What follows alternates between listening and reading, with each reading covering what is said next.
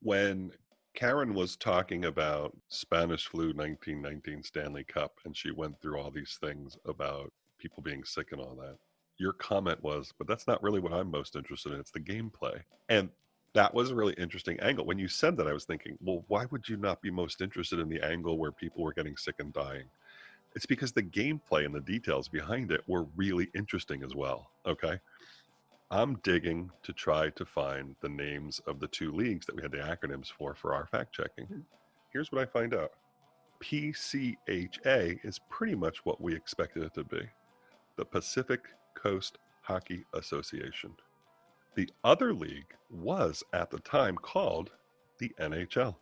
Nuh-uh. It was. So here's how it happens. So the Seattle Metropolitans finished the 1919 PCHA regular season second in the standings behind the Vancouver Millionaires. The Vancouver Millionaires had a 12-8 record, and the Metropolitans had an 11-9 record. They play a 2-game championship series with a goal differential deciding who wins. Wow. That's how you decide the winner? A 2-game series? Who conceives a 2-game series with a goal differential? That actually happens in football, soccer sometimes. Why an even number of games? Does that happen because when you're playing the brackets, you're playing within your thing, you might only play 2 other teams? So you might only play 2 games? No, I've just heard of matchups where there are 2 games and it's total goals. So to get the PCHA champion, they play first and second place. It's a 2-game playoff with a goal differential deciding the winner. 4 hours before the puck is going to drop, the Metropolitans' leading scorer, Bernie Morris, is arrested by U.S. authorities for draft dodging. Wow. That's unbelievable. They still win the game 6-1. Vancouver wins game 2 4-1, but loses the series by a 7-5 goal aggregate. What happened to Morris, you ask? That's a great question, Bob. He was sentenced to 2 years hard labor at the U.S. military prison Alcatraz. Wow. His conviction was overturned after 1 year when he was granted an honorable discharge from the U.S. Army and sent straight to Ottawa for the 1920 Stanley Cup Finals. Get out of here. I swear to God. It gets better and better. It's unbelievable. Was that 1919 was that 1918 or 1917? So 1919, before the Stanley Cup final, he was sentenced to 2 years hard labor, served 1 year, was released just before the start of the 2020 Stanley Cup finals to play for Ottawa. Wow. That's amazing. After spending a year in hard labor in Alcatraz. Okay. Well, Seattle had a hard time then because their other really good player died like 2 days after the Stanley Cup final. So when they're playing the Stanley Cup finals, winds up basically 2 wins, 2 losses, 1 tie, and it's declared no winner. Karen was explaining some of the detail on that. But I've got a little more interesting detail. At one point, Montreal is down to 3 healthy players. Defenseman Joe Hull, who gets sick, passes away 4 days after the last game that they played. He was a Montreal guy or a Seattle guy? Montreal guy. Oh, okay, so he must have been the best player on Montreal, and the Army draft dodger guy was the best player on Seattle. The actual head coach of the Metropolitans offers to forfeit and give them the cup when they don't have enough guys to play. The other team refuses to take the forfeit and says, we're not going to take it that way. So after all of this happens, one guy dies, head coach gets sick, winds up dying a few years later with illness related to it, and they didn't finish. So all of that was so that they could actually inscribe on the cup, as you know, 1919, Montreal Canadiens, Seattle Metropolitans, series not completed. So what was it all for? What was it all for?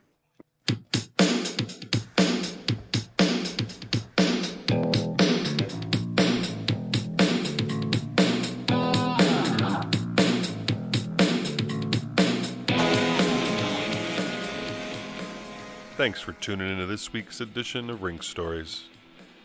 Your host, Bob Winter. Thank you, Matt.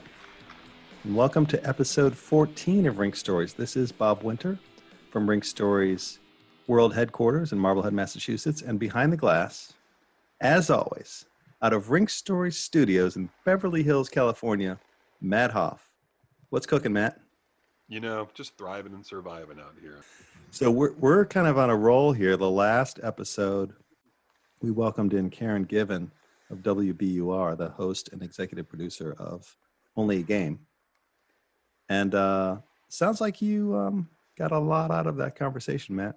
Yeah, I was pleasantly surprised. You know, she's a pro. We've had quite a few people on we've interviewed that have podcasts. You know, they've been interviewed before, but this is someone that's been a producer. As a producer, she's probably booked the guests, done the questioning, also been in the seat of asking the questions. It was easy for her, for us with her, because she's such a pro. And that was a lot of fun for me, because we're, 13 episodes in when we talked to her? Yeah, she really classed the place up. That's a good way to put it. She did. So, on to today's episode. So what was it all for?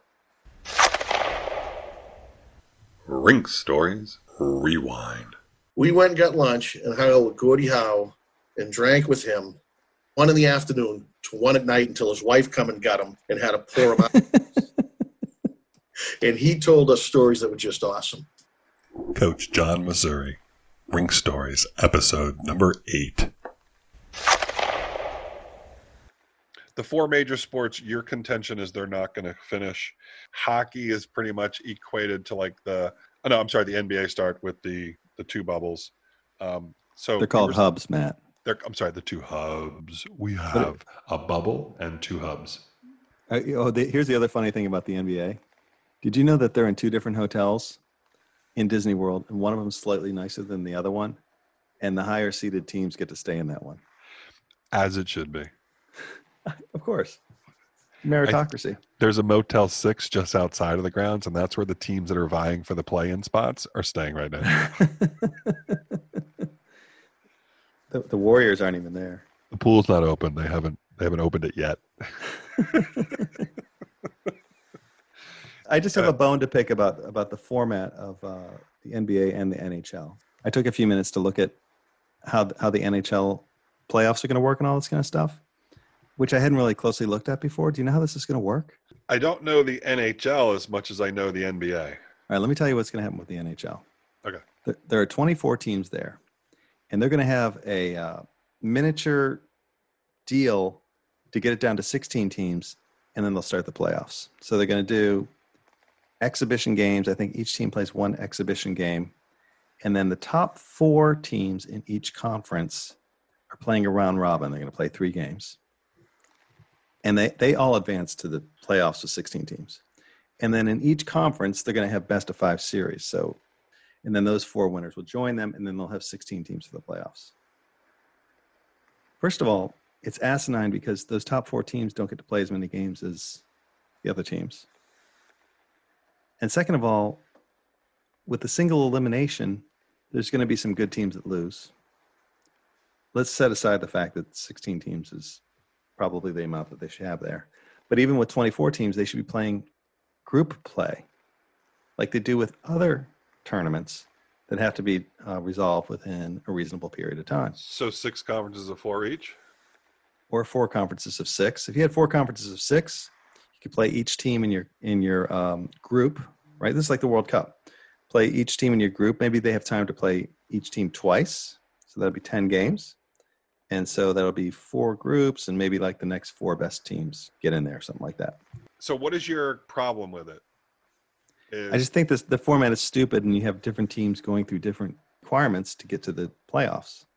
So you're not rewarding the better teams well enough, and there's the chance that the better teams get knocked off by a hot team in a short series, much more so than they would if the other format was in place? Well, actually, I think the way they have it does reward the teams that were good during the regular season, right? So the top 4 in each conference are going to definitely make it to the big tournament. My way, you could be the best team and lose in group play. Right. So maybe that's what they don't want to do. I'm sure the players want the teams that were good to have the best chance. Is it possible there's a financial consideration for why they're doing it? Because that's the reason they're doing certain things in the NBA. And It might be the reason that they're doing everything, including playing it all. 100% why they're playing it all. So tell me what your contention is with this schedule, the way the NBA is doing it. Now the NBA, you're gonna have to remind me. They have what is it, 22 teams are there, and they're gonna do some sort of convoluted thing to get down to 16. I think it's actually 24 teams also, and Okay. eight of them are doing the play-in. They're playing the last 8 games of the season, Okay. and there's a financial reason for that. Zion Williamson is on the outside looking in, and they want him in there. He is a draw. Yeah. The Nets have just signed everybody, including you and me, to be on their bench because all their guys can't go. Yeah, like no Durant, no Irving. They signed Michael Beasley, Jamal Crawford, some other guy, I can't remember. No Spencer Dinwiddie, no Tyshawn Prince, and they're like in the 7th spot. So Yeah. if the Nets went 0-8, then the Pelicans could get in. Right. So these last 8 games, they want the difference right now is 3.5 games. You need to play at least 8 games to make up 4 games. The other thing is once you get to the 70 games played, they fulfilled their TV contracts for the regular season. And that's what they're going to have after they do this? 72 games. Not every team, though. A larger portion of the contract Yeah. that's due to them as a result of hitting that milestone. I just think that group play tournaments like the World Cup and like all the sports in the Olympics, it's just great. It's a great way to do a tournament. That's how all the youth hockey tournaments work. I don't disagree with you, but here I think is part of what they were looking at is it's a perfect opportunity to reinvent yourself and do it in a different way and see how that works, which is why I would look to potentially do it. But then how many of the purists are you, as they always say, are you going to piss off? And does it invalidate the champion for that particular season when you're looking historically? San Antonio Spurs were the champs of a strike-shortened season. 99. No, when they talk about San Antonio being a champ, do you remember it was a short season? I mean, I do because I was a diehard NBA fan at the time. But do you think about it as tainting it? You just think about them as champs? No, not at all. Exactly. Especially when it was the first of like 5. Because everybody's playing under the same circumstances and you got a champion. So they're the champion of the league, right? I would venture, I guess, to say if you wanted to put an asterisk on this year's basketball season, the asterisk would just say, God, this was a badass, hard thing to do, and these fucking guys deserve an A+. You're going to get isolated in a goddamn quarantine for a couple of months to win a championship? That's some sacrifice. That's a whole different kind of thing. Yeah. So you know my deal. What is your deal? Do you think they're going to pull this off? So here's my deal. I think that golf is going to be relatively unaffected for the long term. No, they're going to play in pairs instead of foursomes or threesomes, right? But they're still going to be able to play. Now, where are you with fake crowd noise and all that kind of stuff? So here's my thought. I watch sitcoms with fake crowd noise, and I'm fine with fake crowd noise. But what I'd like them to do is to give you the option to have it or not. You got a second audio program? Let me have the crowd noise or choose to not hear the crowd noise on the second option or something like that so that I can hear the talk on the field. I want everybody mic'd up, man. Everybody. Especially in the NBA. 100%. Dude, are you kidding me? Why And you not? can have like the R-rated channel or the PG-rated channel. When they did this in spring training with the Mets, it was more entertaining than the ball games. They had Pete Alonso, Dominic Smith, and J.D. Davis mic'd up, and they're 3 of the best friends on the team hanging out, so they're ribbing each other. One of them is in the dugout, 2 of them are on the field, and the one guy in the field, they're talking while they're pitching. It was awesome. It was so much fun to watch. They could do a lot with that. You got to connect with the players through their personalities, which you don't when you see the name on the back, and it was a different experience entirely. So my thing is like, fake crowd noise is fake, and miking up the players is real. We're used to fake crowd noise. Dude, they pump in fake crowd noise at these NBA arenas. Sitcoms, fake crowd noise. Every movie that we watch, the music that leads up to the scene is the fake crowd noise. I mean, it's literally the thing telling you how to react, right? All right, so you're okay with that, but you never got to your prediction. No, so here's my deal. Football's never going to have an official regular season game played. It's going to be shut down before the NFL. Before they do a play regular season one regular season game, it will shut down. And why will that be? They will realize the absurdity of trying to do this where every single play, 300 and something pounds, sweaty human beings bang into each other with a huge force while they try to tackle another guy that's carrying the ball, which is the complete antithesis of social distancing. They're not going to realize that. They know that now. The goal is get the guy, not get away from the guy. It's the wrong goal, right? But specifically, you're going to have people getting ill. Correct. Right? People are going to get sick as a result, and that's what's going to happen. Okay. Or somebody like Tom Brady. I don't want to pick okay, Tom Brady, perfect example, because I don't want to pick. Especially he's in Florida, he's a COVID hotspot. Somebody like Tom Brady's going to say, "I don't think it's right for us to be playing," and then all of a sudden, everybody's going to say, "Whoa, my wife is pregnant, and we've decided I'm not going to play." That changes everything, right? So I don't think that they get anywhere. I think that no matter what, basketball is going to finish. You think the bubble's going to work? I don't know that it's going to work, but I think that we've gotten to the point where we're more tolerant of people getting the virus as long as they don't die. And they do have expanded rosters, so they can withstand a few guys getting sick. Even if like 6 guys got sick, they could still field a team. But I also think it is entertaining no matter what. It's entertainment, and it's sports related. So whether they're playing games in those days or they're in quarantine, it's new sports content that we didn't have a week ago. Until like some 60-year-old coach dies. Lionel Hollins is not going because he's in his late 60s and has a history, medical condition. So the league evaluated the guys and said, we're looking at your medical histories and deciding whether you can go or not. Mm-hmm. So they've held a few people back. I mean, you've got to give them credit for trying to be thorough. I mean, the procedures that are in place for all these things are pretty copious. Baseball is not going to happen. You're asking people to go travel in public transportation, go from city to city, which is, again, the antithesis of social distancing and staying home. Not going to work. Hockey could potentially work in the 2 hubs. How much are all these guys being cooped up going to play by the rules? Because as soon as you start breaking the rules is where you open yourself up to the whole thing falling down like a house of cards.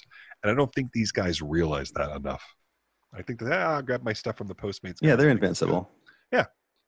These guys run up and down the court and play against other guys that are in peak physical condition. They don't feel like they're going to die. None of them. So it's whether or not they can sneak people into the compound or sneak out of the compound. That aren't ultimately sick. So you sneak somebody in and you get it from the person you snuck in. And now, I don't know if you've been looking at footage, but Anthony Davis, LeBron James practicing, they're not wearing masks and they're standing right next to each other and that. So all you got to do is give it to one of the guys and you give it to another guy. And all of a sudden the Lakers can't play because 6 guys are sick. Now, I don't really consider them to be a flight risk. So like, let's say AD and LeBron decide to bounce and like go to Orlando. What the hell are they going to do when they get there? So that's the other thing. Baseball players are still opting out. There's been 20-something people opting out. Have you heard a women's basketball player, WNBA? Elena Delle Donne. And her personal doctor recommended she not play because she's at risk. Had to be evaluated by the league doctors, the best player in the league. She's the reigning MVP, I believe. Which verifies the best player in the league. She was told by the WNBA doctors that she would not be exempt. And if you don't get the exemption from the doctors, you don't get paid. You know what I wouldn't mind talking about in general? What's that? What were you going to say? I was going to say, I think that the whole idea of the Spanish flu in the 1919 the Stanley Cup, and like the coach died and people were sick and they couldn't finish, and they kept going. Dude, the best guy on the team, Seattle, died like 2 days after the thing ended. Unreal. Yeah. Like they couldn't finish the 6th in what would have been a deciding game because they went to overtime and there weren't enough people that could keep skating, and they're like, we just can't do it. So, okay. And then it started becoming an argument because they were rotating rules every game. Okay, so then what was Game 7 rules going to be because Game 6 didn't officially end? It's like, what? Right. Well, it was a best of 5, and they played 5 games, and they were in overtime, and players just started like passing out on the ice and stuff like that. So they scrapped the game, and that's why it ended up being 6, and there should have only been 5 games. So I might average 6 hours a day of listening to sports radio, Yeah. and they haven't brought up the Spanish flu in connection with sports the whole time. Only on WBUR, Matt. I'm amazed. And she brought this up, 3 months ago? Yeah, March 27th is when they published that story. But that was the guy, Kevin Tyson, wrote the book. Right. Well, he reached out. Yeah. But still, she put this out 3 months ago. And nobody's talking about this. I had no idea that there were major professional sports going on when there was some type of thing similar to this. I've seen some photos on Twitter of like baseball players standing with masks on and stuff. So they played some sports where they actually wore masks and so forth. And we might have to fact check this. I don't think they continued to play baseball. I don't know. Because it was all kind of mixed up with World War II as well. So World War II ended in 1917. World War One, isn't it? World War One. World War One ended in 1917. They came back. They had stopped a lot of the sports for that. But it was actually the Great World War at the time, right? Because nobody knew it was going to be another one. Yeah, then when the sequel came, they had to start numbering them. Exactly. So it should have been like the Great War and then World War II. Correct. or the Great War II. That would be the real sequel. The Great War and the Great War II. And So the third one would be Return of the Great War. Right. What do you think about all these sports, these professional sports leagues reopening? So like I said, I'm averaging about 6 hours a day. So professionally, I'm a fundraiser, but there are times I'm working where I can do the analysis. So I listen to sports radio all day. Yeah. And they're talking about it all the time. And I've said this to you personally and outside of that.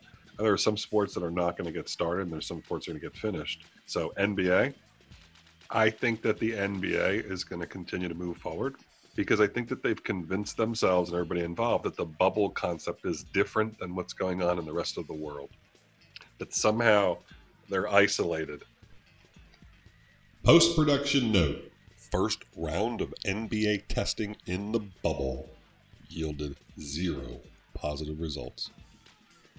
Within this community that is a raging coronavirus outbreak, where all the people that support that come in and out of the facility every day, somehow they've convinced themselves they're safe. Post-production note.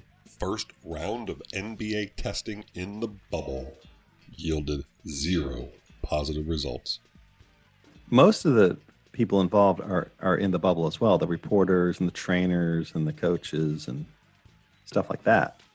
Right, but there's certain levels of people. So there's like certain number of reporters are in there. They've got different tier status. So tier 2 reporters aren't completely within the bubble now. And when games happen, there's going to be sections at each game, 10, 12 seats dedicated to tier 2 reporters. And you put in 24 to 40 hours in advance which games you're going to cover.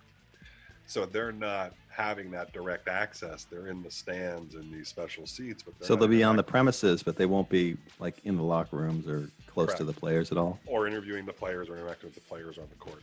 The NBA bubble is pretty much the same thing as the NHL bubble, right? Except for the NHL has 2 bubbles, hubs, they call them. Well, all right, I want to just go down on the record right here. Okay. I will eat my Cornell hat if they finish any of these seasons in the year 2020. Any of them? So any of them major sports or college too? So I need to get this defined. I'm going to say anything. All right, here we go. Because wait, before you do this, the video of him eating the hat will be readily available on Instagram and YouTube when it happens. I want to make sure we get the terms of this down right, because one of these leagues is going to be so driven by money, they're going to push through unless somebody dies. July 15th, 2020. Okay, we're just days away from some of these sports really ramping it up. Now, if you have a sport where the players are separated by a net or something like that, tennis, golf's okay. That seems like you could control that. So if you're going to make this proclamation that I'm going to go through the major sports and I'm going to hear you give me why you say it's not going to finish, okay? And let's start right now, 9 days from now, I think baseball starts. So baseball is going to do a 60-game condensed season and fly from city to city and stay in hotels and play in empty stadiums And that's their model for playing 60 games. They don't have private planes? Well, they do have to go to the airport, but they have their own plane. Nonetheless, they are going to be traveling from city to city. Staying in hotels, Mhm. exposed to people that are not part of their circle, right? Yeah. The payoff for baseball is the reason they're only going to do 60 games is because the money is the postseason package. Right. They have to get through the postseason to be recouping the money. The farther they get through the postseason, the more whole the owners are going to be. Are they allowed to go home? The They players? They can go to their houses and stuff? I actually believe so. Yeah, they're going to still be doing this. And that's why, I don't know if you've seen this, but there's 20 to 25 players that have already opted out of going. And some of them are fairly big deals. David Price here in Los Angeles, not going. There are basically, all right, I have the same answer for every sport. I mean, we could go through the situation. I have some thoughts about the formats of these playoffs too. So I'd love to see stick everything. with baseball. Stick with baseball. So give me your thoughts on this, because all the money for them doesn't start to really pay off. It's like billions of dollars in playoff TV revenue. Billions. First of all, as a citizen, I'm a little pissed off that they are hoarding tests and other resources that the general public needs. But we don't like to get political here on the podcast. Players are going to get sick, and it's going to get ridiculous. Or certain players are going to opt out. And, if you get a couple of big stars opt out, you're in trouble. Maybe not baseball because they don't really have any stars, but these other sports, certainly. So I think your point is well made, because certain of the leagues are partnerships with the players and market the players directly. Without those players participating, the value of participating and watching those games goes down.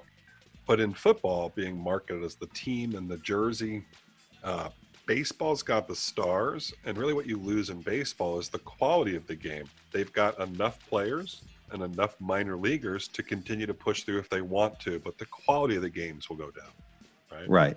Mm-hmm. So baseball, all the money is to get to the playoffs. 60-game season starts. They're going to play 60 games in 66 days. Injuries will be a factor as we go through this. We could go on and on about baseball in that, because there's all of those things. Is it going to change the game? Are the pitchers now going to pitch 3 innings and another starter 3 innings behind them, with the guy starting at second base? So let's go back to the details of that. But give me why you think it's not going to happen for baseball.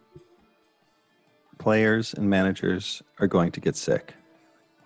So how is that any different? Because we used to talk about a person getting corona as being a really, really bad thing. Oh my God, we fear for their death. But with these athletes, they're getting corona. None of them have passed away. None have demonstrated long-term impacts from corona. So it's almost like we're accepting that they're going to get sick and nobody's going to die. Is it going to take a player in that sport dying to change everybody's opinion on that? And if one person dies in one sport, it's associated with a coach's wife, coach's grandmother, whatever. Yeah. Does everybody else shut down? Also, there's going to be a veil of secrecy around this whole thing. Like, there was a player, I don't remember if he was a baseball player or not, but was missing for so many days. New York And Mets Robinson Cano has been absent from camp for 10 days, and the Mets haven't disclosed why. right, this kind of thing. It's a HIPAA regulation. It's HIPAA, sorry. There's where it conflicts, because baseball, with wagering in all sports, would talk about injuries that were things that would keep you out of the game that were sports related. Well, if you're not going to play because you've got corona, that's different. But if you're not going to play because you've got a pulled hammy, we need to know that for the long run. But if you're not telling us that what your injury is, then the assumption is it's corona. So you're kind of creating this weirdness about it all. Well, one of the injury designations is illness, though, usually, right? Usually they say non-sports related illness or non-sports related injury. Okay. Well, and sometimes there's the difference between the injury reports and what it might say in the newspaper. So, for instance, a guy might be suffering from leukemia, and it's not a sports-related injury on the sports report, but the guy's choosing to tell you whether he's got leukemia or not. Initially, Mike Trout, they were talking about this. Mike Trout got really upset. They were talking about people's diagnosis because it's a medical condition. Because Here's the other part that nobody's talking about. I know we said let's just get through the 4 sports, but here we go. You're a basketball player, and you're LeBron James, and you spend, rumored to be, $1.5 to $2 million a year on your body and your health. Hyperbaric chamber, things to oxygenate your body and heal faster. Yeah. Is one at 36 years old, he's still a tremendously fine-tuned athlete. Mm-hmm. You get corona, you lose 5% of your lung function. Are you now that fine-tuned athlete? Can you still do what you did and go 52 minutes in an overtime game? Or is the last 5 minutes of that game going to be so hard you can't do what you did a month ago? Are the teams going to hold it against players for the long term if they've got corona? Because nobody really knows the long-term effects on the body of having corona. Is it going to change long-term contracts? Is it going to change the nature of those things? Mookie Betts, he got screwed when corona came. He lost like $100 million. He was going to Why is that? He was going to get a $300 million contract next. Is he playing out the Red Sox contract this year? Yeah, on the Dodgers, right? Okay. He needed to have a bang-up year here to do this. Plus, nobody's thinking about signing people to a 10-year contract in baseball because who knows if they're going to play. Post-production note, Mookie Betts signed a 12-year, $365 million extension with a $65 million signing bonus. Oh, the revenue's going to be way down. The caps are going to be down. Correct. There's 14 guys that are franchised in the NFL today when the last day of negotiating with them are. They're all going to wind up on 1-year deals probably because nobody wants to give them 8 years at the max because who knows what's going to happen revenue-wise. How about the NBA's revenue sharing system? A couple of years ago, TV contracts went through the roof. Players got ridiculous contracts. A couple of guys got contracts that paid them $240 million for 4 or 5 years. The average player makes $8-9 million now. Right, but there are guys that are making $45 million a year right now, right? Well, the revenue's going to be different. So next year, are those contracts going to be changed? Because the revenue sharing is going to be a lot different. So what's going to happen there for the existing contracts and then the contracts that go forward? There's so much that nobody's talking about. Yeah, and we don't know what the time horizon is. I mean, the smart money is on like this season and maybe next season are probably going to be screwed up. And like by the season after that, things should be relatively back to normal. So we'll have fans and we'll have normal revenue streams and so forth.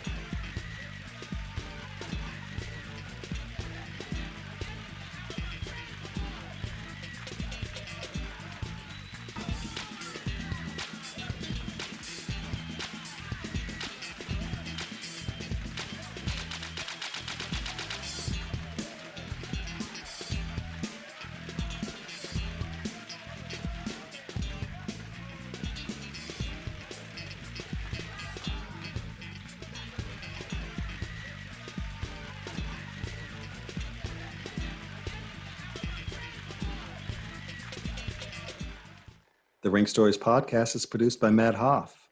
Artwork and theme music adapted from the work of Ken Klein. Additional music for today's episode performed by Bob Winter and the Monobs, featuring Bob Winter and Matt Hoff. So, Matt, how is our listenership looking these days? Bob, I'm glad you asked. I got a little bit of a stick in the craw today. What's that? I keep going and looking and, we get a new episode and we get somebody like Tony Scott. And Tony Scott from Youth Hockey Hub, that's a guy who's got a lot of followers. Put his episode up, he retweets it. Boom! Download city. Going crazy. People are listening and talking about Tony. Nobody is listening to the greatest hockey coaches of all time. I think we had more downloads in the first day of Tony's episode than we've had in the greatest hockey coaches of all time episode. So you took away my next segment, but that was well done because you know the same as I do. Tony's episode, once he tweeted it, in a day, no, in 5 hours, surpassed all of the downloads for the greatest hockey coaches of all time. Yeah. So what I want to figure out, Bob, is why. Is that episode not popular?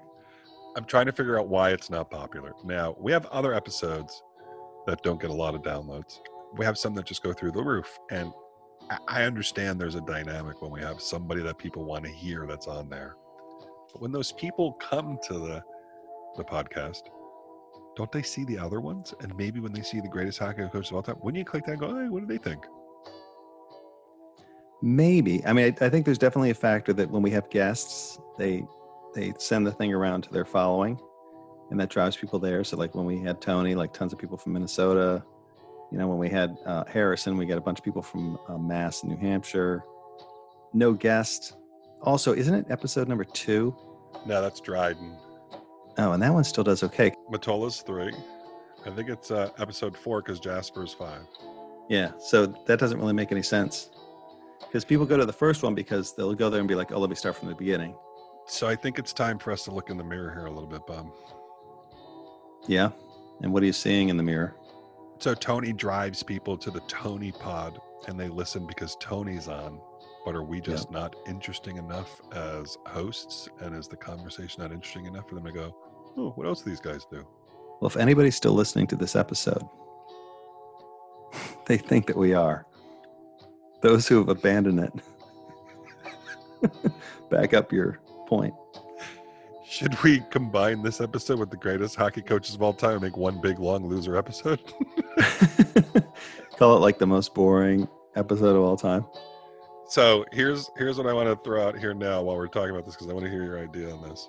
So I got an idea for an episode where I literally put a bunch of pieces that were missteps. But what you'd have is something like an open that didn't work where somebody messed up, and then an open that didn't work, and an open that didn't work, and then all of a sudden the music, and then the welcome the ring stories, and then the thing that didn't work when you're introducing, and the next one, and like 4 or 5 of those, and the next segment for the ones that, and just make a bunch in a row of these different pieces that didn't work, and just make it missteps and starts, and see if it's actually funny and entertaining. You should try it. I'm gonna try it. The idea came to me as I was starting to put some things into the outtakes track when I was working on the Karen Gibbons episode yesterday or this morning. And there are pieces that I want to save because I think they're nice drop-ins. And then there are things that we're not going to use because of those things. And that's when I'm realizing that we probably should have been doing that all along. Yeah. It's a harder project to do because I have to go do a lot of research. Yeah, I mean, there's sort of a push and pull between kind of the interview-oriented episodes and then the ones that are more either creative, like the Ken Dryden book or the Greatest Hockey Coaches. The interesting thing is the Dryden one right now is the second most popular episode. Third most popular. Is it really? Missouri Part 1 is number 1. Kasabuski is number 2, and Dryden's number 3. That's amazing. And that one there is just total dork fest, like English majors only kind of thing. It was a departure from what you might expect from a podcast where we did storytelling and some readings from the Dryden book, where we just thought that the words and the pictures that he painted were pretty eloquent for a guy that was taking hockey pucks to the head for his career. Yeah. Yeah, I mean, that was kind of the original intent, was to do more of that kind of stuff. And then when the guest thing started rolling, that's seems like it's more fun. Well, I have to say, I'm very impressed with our, what I'd call our click-through and our success rate. And I think you sent out 4 requests and 3 people immediately said yes, and we had to book them all right in a row. Yeah. Always like, well, Bob, what are you working on? You don't worry about it. We need it, I'll do it. Then you bat out 3 of them. Okay, who we got? Well, I got this for today and this for tomorrow and this for next Monday. I'm like, whoa. Yeah, getting Karen Given was a good score for us. I didn't have any relationship with her before that.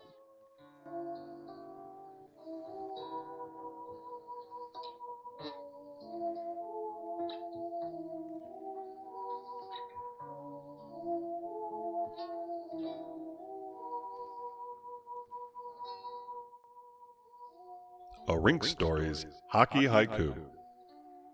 Zero tolerance. Every rink has that sign. Very tolerant. if they can get the games going, there's a lot of revenue in TV, especially if everybody who's watching the game is watching it on television. Ivy League has moved their fall sports to the spring. Right, including ice hockey.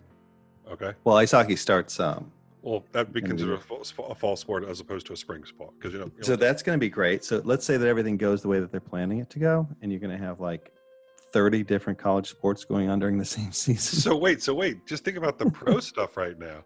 Basketball is going to be like a month-long NCAA tournament, and you're going to have like 5 games a day until they pare down the teams. So the first weekend is going to be like 4 or 5 games in a row every day for 4 days. It's going to be like, after having no sports, it's going to be like sports coma. Your eyes, toothpicks holding your eyes open. But at the same time, baseball is going to have started.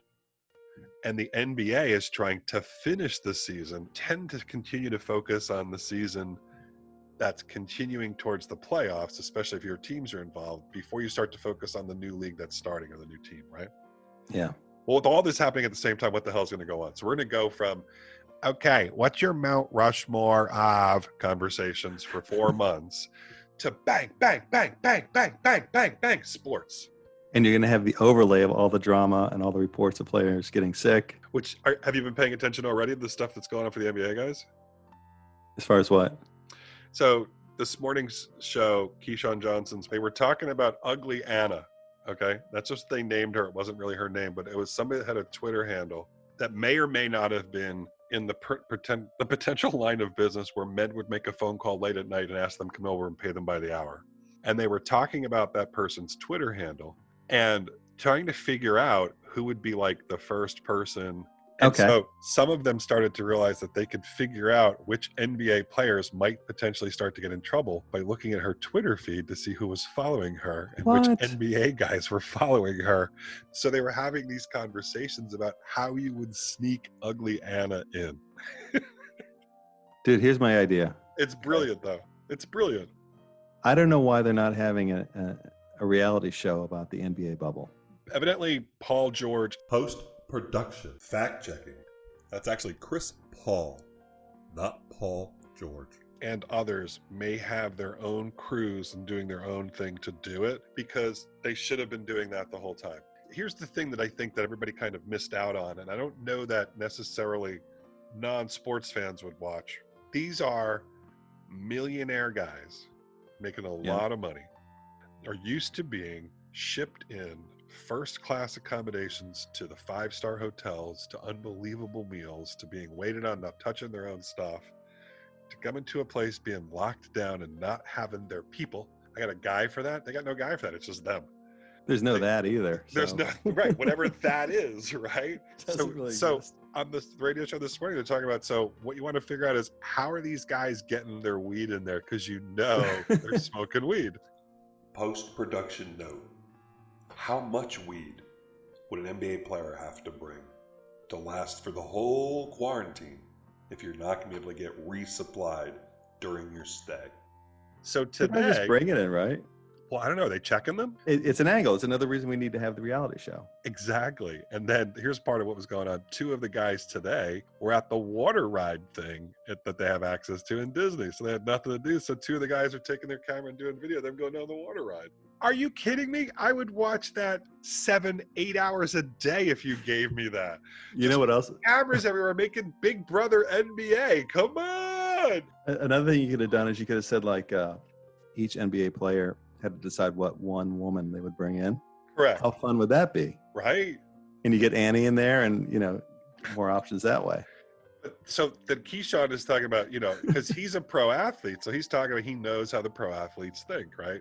So part of where we missed the boat is a lot of the guys, like, poking fun at each other and poking fun at things is the nature of the NBA players. It's part of their lifestyle. It's part of the road. It's part of the camaraderie. So when they're poking fun at this stuff, too many people in the public are saying, stop complaining about your, lower than 5-star accommodations when people aren't getting meals right now. So the NBA kind of missed the boat, and they could be packaging this and doing it later. Yeah. Or even having a live reality show right now. Ramona Shelburne's been talking about it on ESPN Radio out here. She thinks Chris Paul and somebody else have their own production crews and doing their own thing.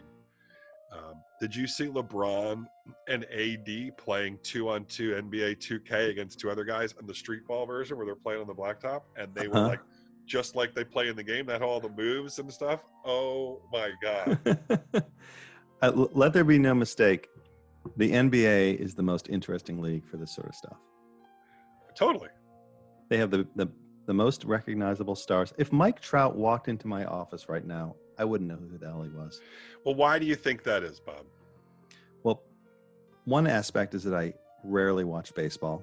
Yes. Mm-hmm. And the second one is that he's just not really a big celebrity. There's 50 NBA players that are more famous than that guy. 100%.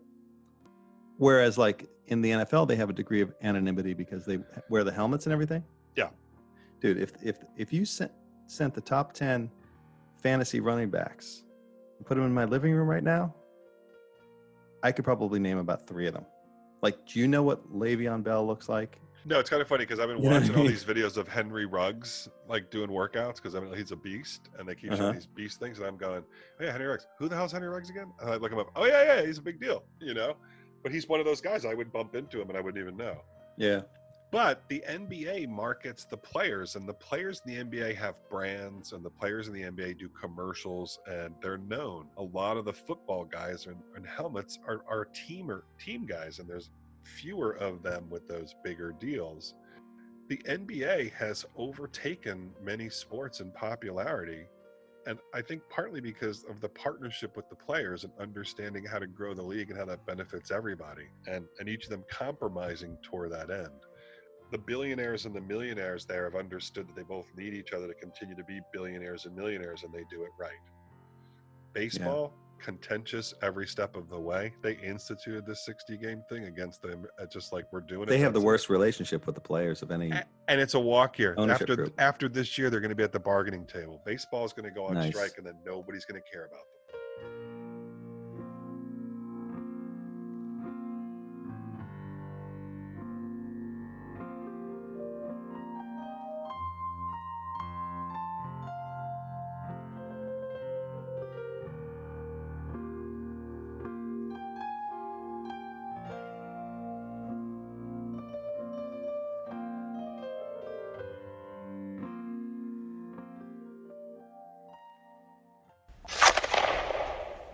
This is Tony Scott from YHH. You're listening to the Rink Stories podcast, a great little show to listen to. Guaranteed you will not get boom roasted either. Her professionalism comes through a lot in that she's a storyteller and a producer. And so when she tells the story, you start to feel like you're being drawn in to listen, and you feel like you're leaning in, like literally like you should be when someone's telling a story. Yeah, she's a real pro. Yeah, I don't know why she even agreed to come on this thing. You know, when we asked what's your favorite Rink Stories episode, she said this one. That's usually the response of people that have not listened to us before. 2 or 3 guests that we've asked that to that have cited another episode besides their own, it's because they've listened to one. Right. Absolutely. Yeah, but sorry. I listened to the Kasabuski one, remember? Yep. He said, the thing you got wrong was first thing I was like, oh, we got something well, wrong. If we ever get Mark Allred on here, Mark Allred was a late scratch due to illness, and we hope he feels better. But apparently he's listened to a whole bunch of them. Well, yeah. I mean, you sent that nice comment to me that kind of helped me to get through producing our last episode, where he said he'd listened to the last 4 episodes, got caught up, and had some fun production and some interesting storytelling. Yeah, he was binging. I was like, okay, that gives me the you need more. He needs more. Mark is out of Rink Stories. I got to do this for Mark. This is from an article on WBUR.org by Bill Littlefield. Bill and Karen Gibbons were colleagues on NPR's Only a Game until Bill's retirement in July of 2018. He still contributes to the WBUR website. Article dated July 23rd, 2020. I'm sorry to say it. This should be an American summer without baseball. By Bill Littlefield. Hundreds of thousands of people taking to the streets day after day and night after night, have developed a more responsible and more powerful way to put the virus out of mind, at least temporarily. These people, many of them masked, are protesting the specific violence committed against African Americans by the police and the more general violence visited upon people of color by political and social systems that have never provided them justice. In the context of this news, it doesn't seem significant to me that Major League Baseball's owners and players are about to begin a truncated season. Don't get me wrong, baseball's great. Baseball has always provided the constant background hum of my summer, and I understand that lots of people feel deprived without it. But baseball games won't be much of a diversion from the virus that continues to sicken and kill thousands of people across the land. And even in the cities where teams are winning, will playoff prospects divert people from great and courageous struggle for equal rights and equal justice now underway? I certainly hope not. I worked in sports for decades. I understand the significance of the NFL to the psyche of the nation. Pro football is America's game. But when a doctor who knows more than anyone else about how dangerous a virus can be and how easily it can be spread says, regarding football, yeah, well, maybe not. Shouldn't we listen to him? When he says it might not be a good idea for pro football to commence in an autumn likely to bring a new surge in the virus, no matter how significant the crush and rumble of the game may be to the sense of identity of millions of citizens, should our response be to ridicule the doctor? I don't think so. I think our response should be, hey, this is a guy who knows what he's talking about. We should listen to him. Maybe by doing so, we'll help save some lives. Maybe a lot of lives. Could be doing that will be worth the sacrifice of an autumn's worth of colorful rumbles. I say this as somebody who used to be in the business of talking and writing about sports. Sometimes I celebrated them for their stories and for the joy we can find in them and for the lessons we could learn from the people who played and coached and watched the games. But times change, and at least temporarily, our times have changed dramatically in terms of two historic developments. One of them, the virus and the subsequent nearly singular failure of this country's president to respond responsibly to it, is tragic.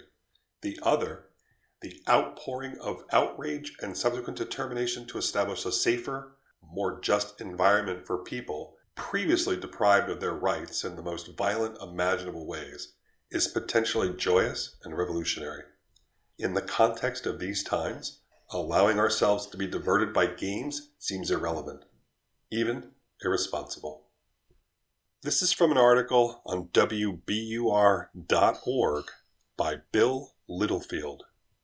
Bill and Karen Gibbons were colleagues on NPR's Only a Game until Bill's retirement in July of 2018.